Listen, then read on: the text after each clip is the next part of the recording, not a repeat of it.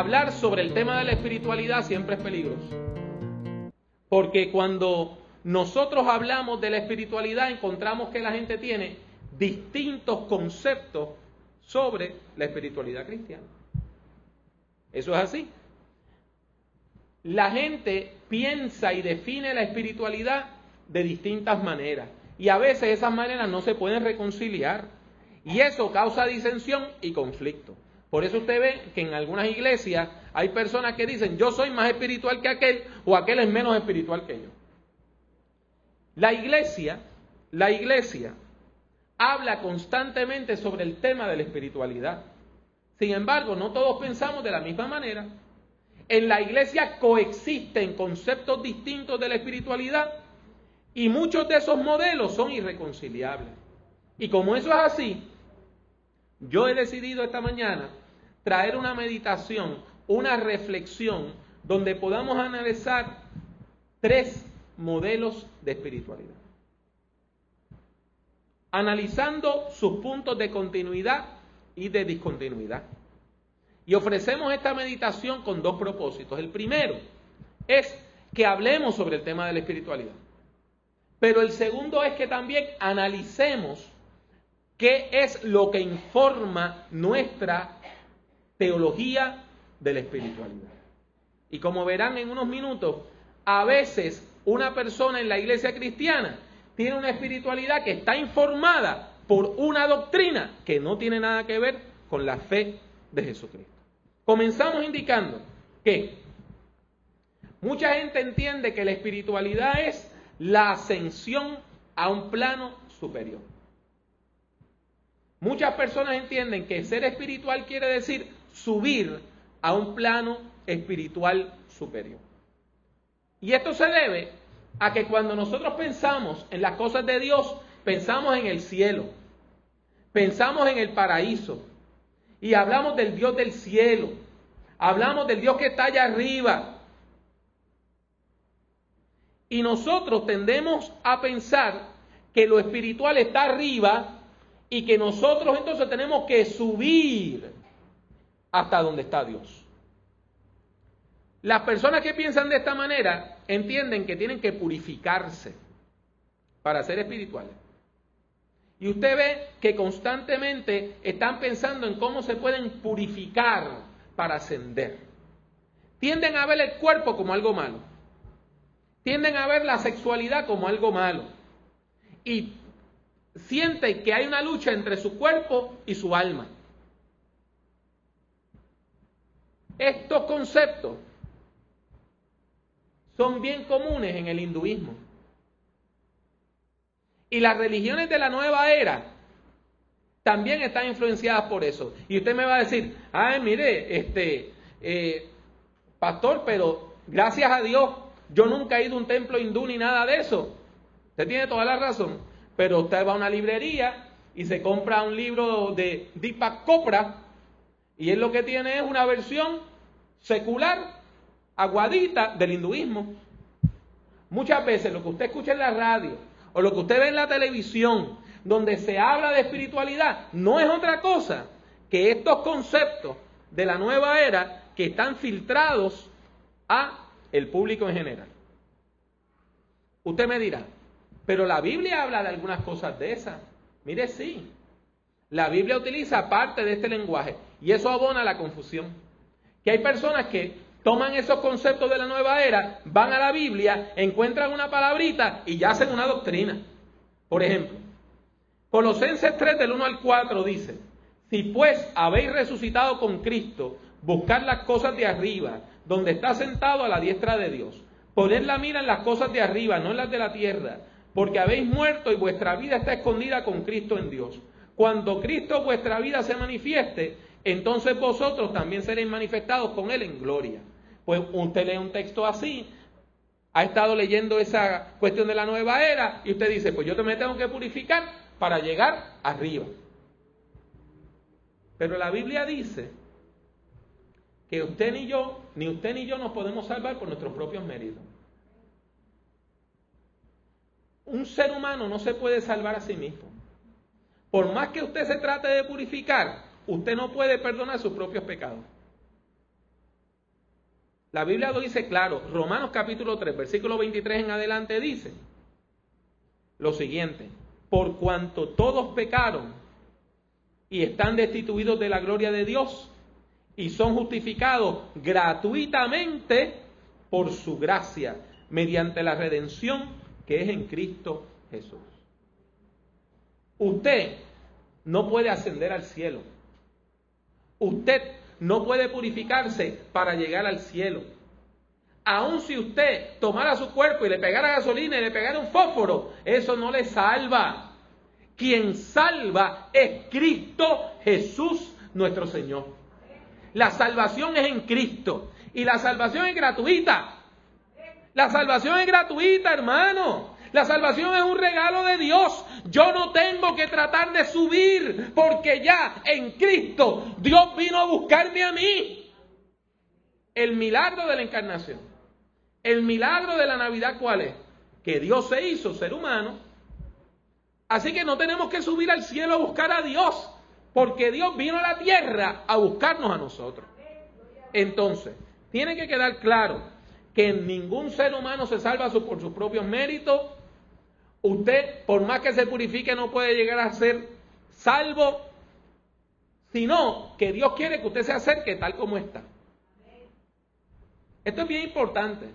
Usted sabe la cantidad de gente que me dice: mire, pastor, yo tengo unos problemas, y cuando yo deje el cigarro, y cuando yo deje de tomar, y cuando yo arregle mi vida, entonces voy a buscar de Dios. O sea, cuando yo me purifique, voy a la iglesia. Cuando yo me purifique, busco de Dios. ¿Sabe qué, mi hermano? No, venga como está. Venga como está. El que purifica es Cristo. El que santifica es Cristo. Cuando usted recibe el impacto del Espíritu Santo de Dios, eso es lo que purifica. Si usted lo va a hacer por sus propios méritos, mire, hermano, pasan 20 años y sigue fumando. Pasan 30 años y sigue bebiendo. Pasan 20 años y la relación que tenía con una se convierte en 4 con muchachos por todos lados. Mire, usted no se puede salvar usted mismo. Usted no se puede purificar usted mismo. El que santifica es Cristo por medio del Espíritu Santo. Ahora bien, hay un segundo modelo de espiritualidad. Y ese modelo es bien común aquí en el Caribe. Y es la idea de que ser espiritual quiere decir manipular el mundo espiritual. ¿A qué me refiero? Mire, hay personas que piensan que la persona espiritual domina los espíritus. Y puede hablar con los muertos, y puede hablar con los espantos, y puede hablar con los espíritus, y puede hablar con los ángeles, y puede hacer que un espíritu haga tal cosa, y que un ángel baje del cielo y haga tal cosa. O hay personas que piensan que la persona espiritual puede hacer que Dios cambie de opinión y que Dios haga esto o lo otro. Eso es bien común. Y ven al líder religioso como un chamán, como un brujo que puede obligar a la gente a hacer cosas, o que puede obligar a Dios a hacer una cosa o la otra. Entonces la gente tiene esa idea de que usted viene a la iglesia para manipular a Dios. Este concepto es bien común en el espiritismo, que los espiritistas no le llaman espiritismo, sino espiritualismo, y en las religiones afrocaribeñas, como el vudú, la santería y el candomblé. La idea es que usted va a manipular los espíritus. Cuando yo era un niño, en mi familia, muchos de mis familiares practicaban eso. Y era común usted llegar al cuarto de mi tía y tenía una estatua de un indio y un guineo frente al indio. Y yo recuerdo una vez que me dieron una pela, pero usted sabe, esas pelas que daban antes, que si las dan hoy, usted va presa. O sea, nuestras abuelitas estuvieran todas presas ahora, ¿sabe? Por lo menos la mía estuviera cumpliendo como 60 años. Cuando yo agarro aquel guineo y empiezo a pelarlo para comérmelo. Porque que yo sepa, las estatuas no comen. Miren, hermano, me han dado una pela. Eso es para el indio. Dice, pero si el indio no sabe, no puede comer. Eso es una estatua. No, eso es un sacrificio que le estamos haciendo. Porque yo le estoy pidiendo algo y yo le estoy dando comida al indio para que el indio me conceda a mí la petición. ¿Ven lo que le digo? Es la idea de que se va a manipular el mundo espiritual. Usted va y se habla con una persona espiritista y esa persona dice, no, yo voy a hacer que suban los espíritus, yo voy a hacer que bajen los ángeles, yo voy a hacer que vengan los muertos y el muertito, el espantito, el angelito va a hacer lo que yo digo. Es la idea de que uno puede manipular el mundo espiritual. ¿Y sabe qué? Hay personas que vienen con esa mentalidad a la iglesia. Usted nunca los ve en la iglesia. Nada más que cuando tiene un grave problema. Cuando tiene un problema grande, de esos problemas en esteroides, vienen a la iglesia, vienen al servicio de oración, se anotan en la lista de oración, piden oración. Tan pronto se resuelve el problema, usted no los vuelve a ver hasta la próxima crisis. Porque piensan que yo vengo a la iglesia para que Dios me conceda mi petición. Después que se resuelve mi problema, ya el Señor me dijo lo que yo necesitaba, ya Dios hizo lo que yo quería y yo me voy.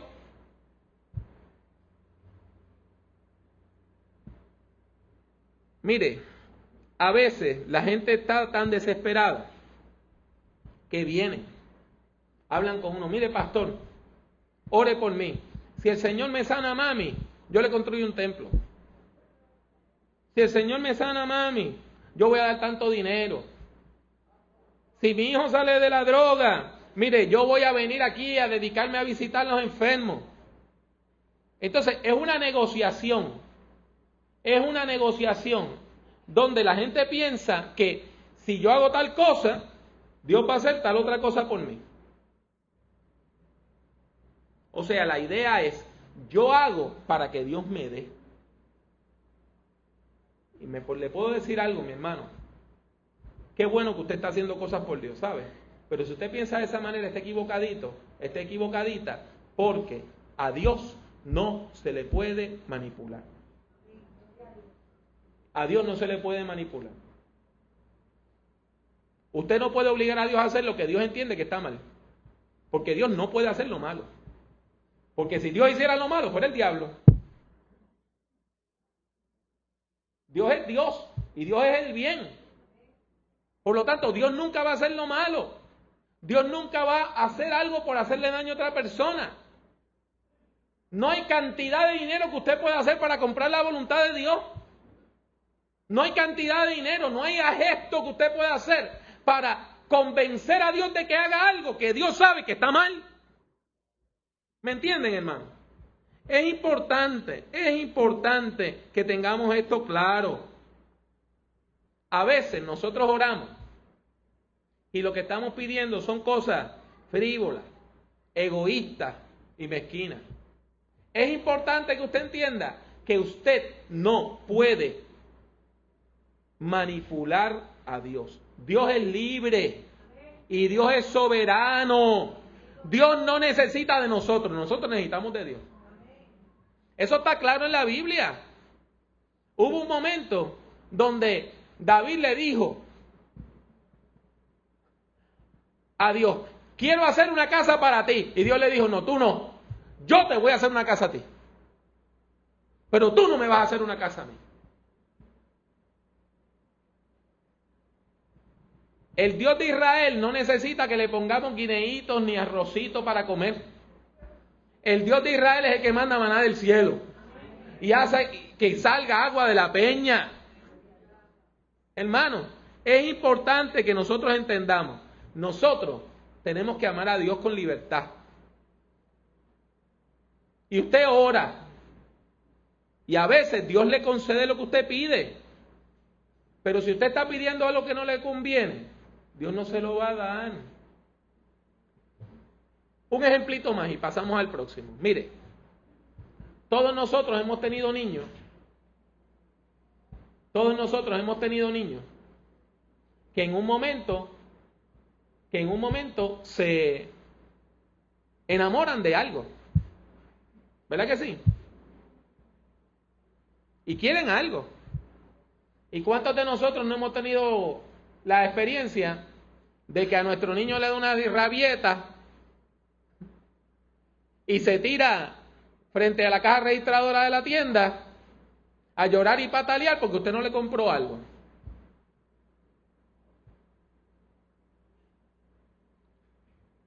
Pero si eso que el niño quiere no lo puede tener, un padre responsable, una madre responsable, no se lo compra.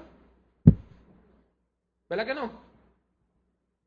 Si eso le pone en peligro la vida al niño, usted no se lo da. Si usted era como yo cuando usted era niño, usted entendía que el socket de la luz era una cosa mágica.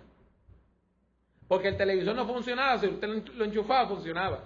El radio no funcionaba, si usted lo enchufaba, funcionaba. El tocadisco no funcionaba, si usted lo enchufaba, funcionaba. Pues, ¿qué uno hacía? Agarraba un tenedor a meter el tenedor para enchufarse uno. Y entonces ahí venían y le daban otra pela más. Y usted le decía a sus papás, a su mamá, a su abuela, tú eres malo porque no me dejaste enchufarme. Pues usted creía que era una gran idea. Y lo que era la muerte lo que le esperaba. Pues mire, a veces usted está pidiendo cosas y Dios no se las da, porque esas cosas para usted son muerte. Y Dios no se las da. Dios no se las da. Y no importa cuánto usted ore, Dios no va a hacer algo para usted que le haga a usted daño. O sea, que tenemos que venir a la iglesia con una actitud de humildad, sabiendo que Dios sabe más que uno. Dios sabe más que uno. Y aun cuando perdemos a un ser querido, mire, Dios sabe más que uno. Y si Dios se lo llevó en el momento que Dios se lo llevó, bendito el nombre del Señor. Porque Dios sabe más que uno. Tercer lugar, el otro concepto de espiritualidad que le quiero traer es la espiritualidad como el discernimiento de la presencia de Dios en lo cotidiano. Yo sé que este concepto no es tan sexy como los otros. ¿Ve? La espiritualidad cristiana lo que le enseña a usted es lo siguiente. En medio de la vida diaria, Dios está. En medio de lo cotidiano, Dios está. No hay sitio donde usted esté que Dios no esté. Porque este mundo es de Dios. Este mundo no es del diablo. ¿Qué dice la Biblia? ¿Quién creó el mundo? Dios. Por lo tanto, Dios está en todas partes de este mundo. Usted no tiene que estar invocando a Dios para que suba o baje.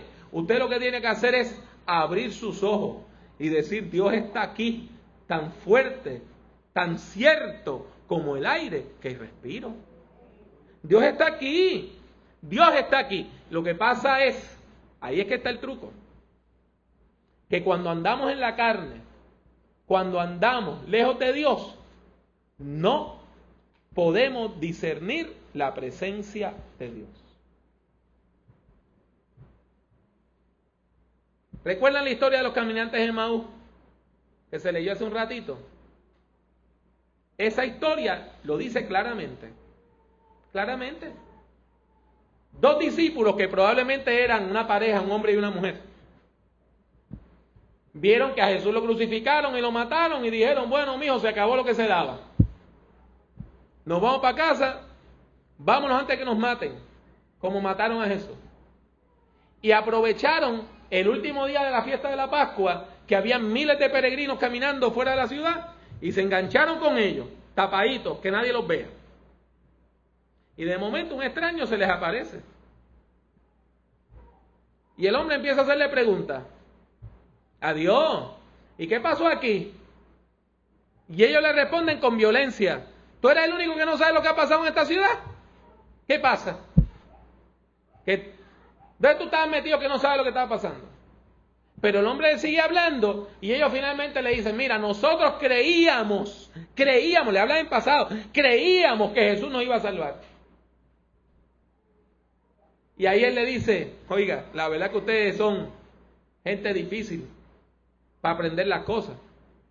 No recuerdan que Él les dijo que el Hijo del Hombre tenía que sufrir. No recuerdan que Él les dijo que Él iba a resucitar. No, y les sigue hablando y hablando y hablando. Y probándoselo con las Escrituras, con las profecías del Antiguo Testamento. Y aquella gente cuyo corazón estaba muerto de tristeza, tiene un corazón que renace a la esperanza.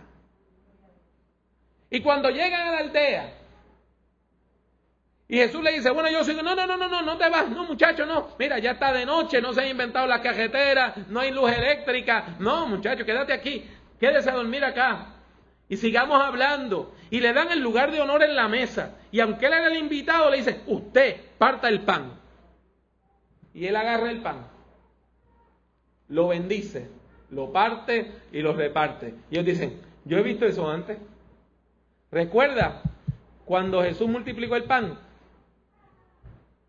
que había un montón de gente hambrienta y vino un niño con unos pececitos, con la merienda de él, y Jesús agarró el pan, lo bendijo, lo partió y lo repartió. ¿Y recuerdan en la última cena? ¿Recuerdan la última cena? Cuando Él nos dijo, esto es mi cuerpo, y lo agarró, lo bendijo, lo partió y lo repartió. Y ahí, lo que impedía que ellos vieran y reconocieran a Jesús, se cayó. Y vieron que el extraño era Jesús. Y aconteció que estando sentado con ellos a la mesa, tomó el pan y lo bendijo, lo partió y les dio. Entonces le fueron abiertos los ojos y le reconocieron.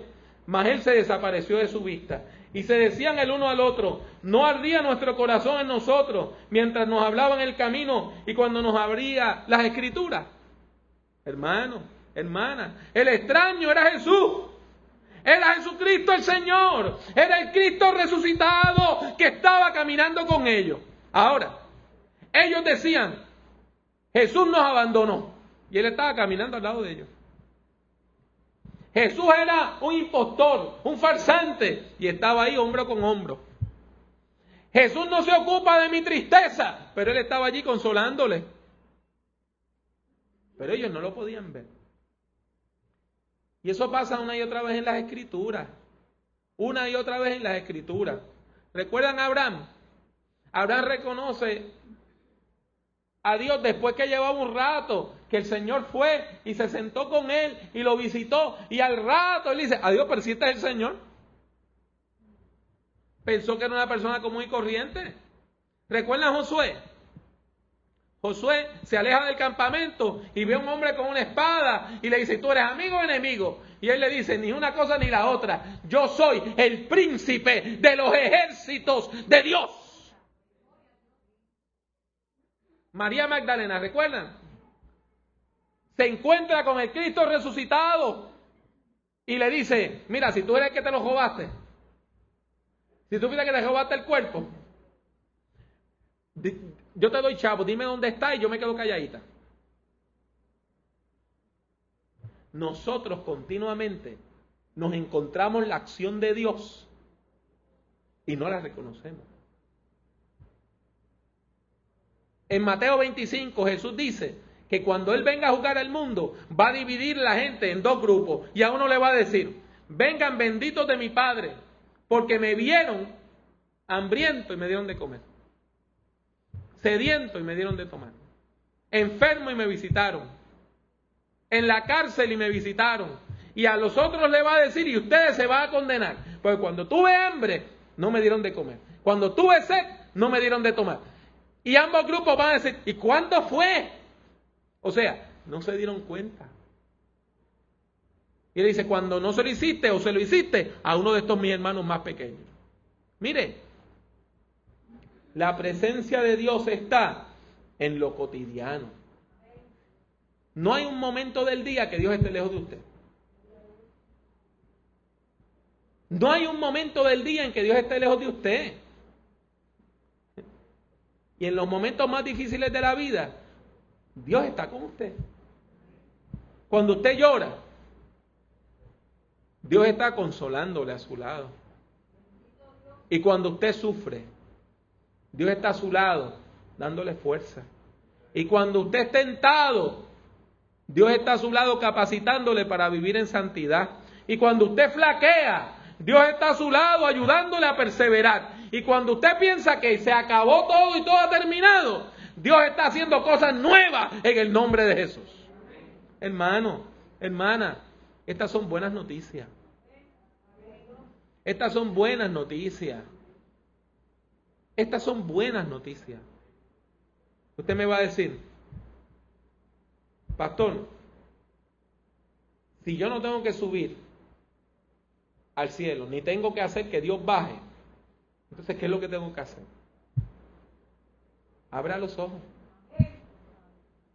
Pídale a Dios que abra sus ojos espirituales. Abra sus ojos. Abra sus ojos. Deje de menospreciar la acción de Dios en su vida. Dios continuamente lo está bendiciendo. Usted está en la carretera, pegó un frenazo, se quedó a pulgada del otro carro y en vez de decir gloria a Dios dice, oye, la verdad que estos frenos están bien buenos. Entonces Dios sigue haciendo y nosotros lo seguimos negando. La buena noticia hoy es que usted no tiene ni que subir al cielo, no hay que consultar con muertos, no hay que venerar ángeles, no hay que cumplirle promesas a santos y tampoco le tiene que dar de comer a estatua alguna. Lo que tiene que hacer es abrir los ojos. Abra los ojos y diga gracias Señor porque tú estás a mi lado. Gracias Señor porque usted está a mi lado. Y comprenda que Dios nunca ha estado lejos de usted. Nunca. Nunca ha estado lejos de usted. Nunca. Dios nunca ha estado lejos de usted. Desde que usted estaba en el vientre de su mamá, Dios estaba con usted. Y Dios estará con nosotros aún más allá de la muerte. Cuando usted está en su casa, Dios está con usted. Cuando usted está en el carro, Dios está con usted. Cuando usted está en el trabajo, en la escuela, en la universidad, en medio de la lucha por la vida, del día a día por la vida, Dios está con usted. ¿Sabe lo que quiere decir eso? Que usted puede tener una experiencia espiritual hasta guisando habichuelas. Si usted está en su casa barriendo, mapeando y empieza a orar mientras está haciendo eso, se manifiesta el Espíritu de Dios, porque Dios está aquí. Doquiera usted esté, Dios está aquí. ¿Usted quiere ser una persona espiritual? La buena noticia es que es gratis.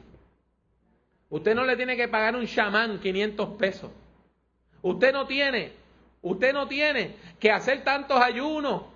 Usted no tiene que pagar esta promesa. Usted no tiene que caminar de rodillas tanto espacio. Mire, lo que tiene que hacer es abrir los ojos y reconocer la presencia de Dios.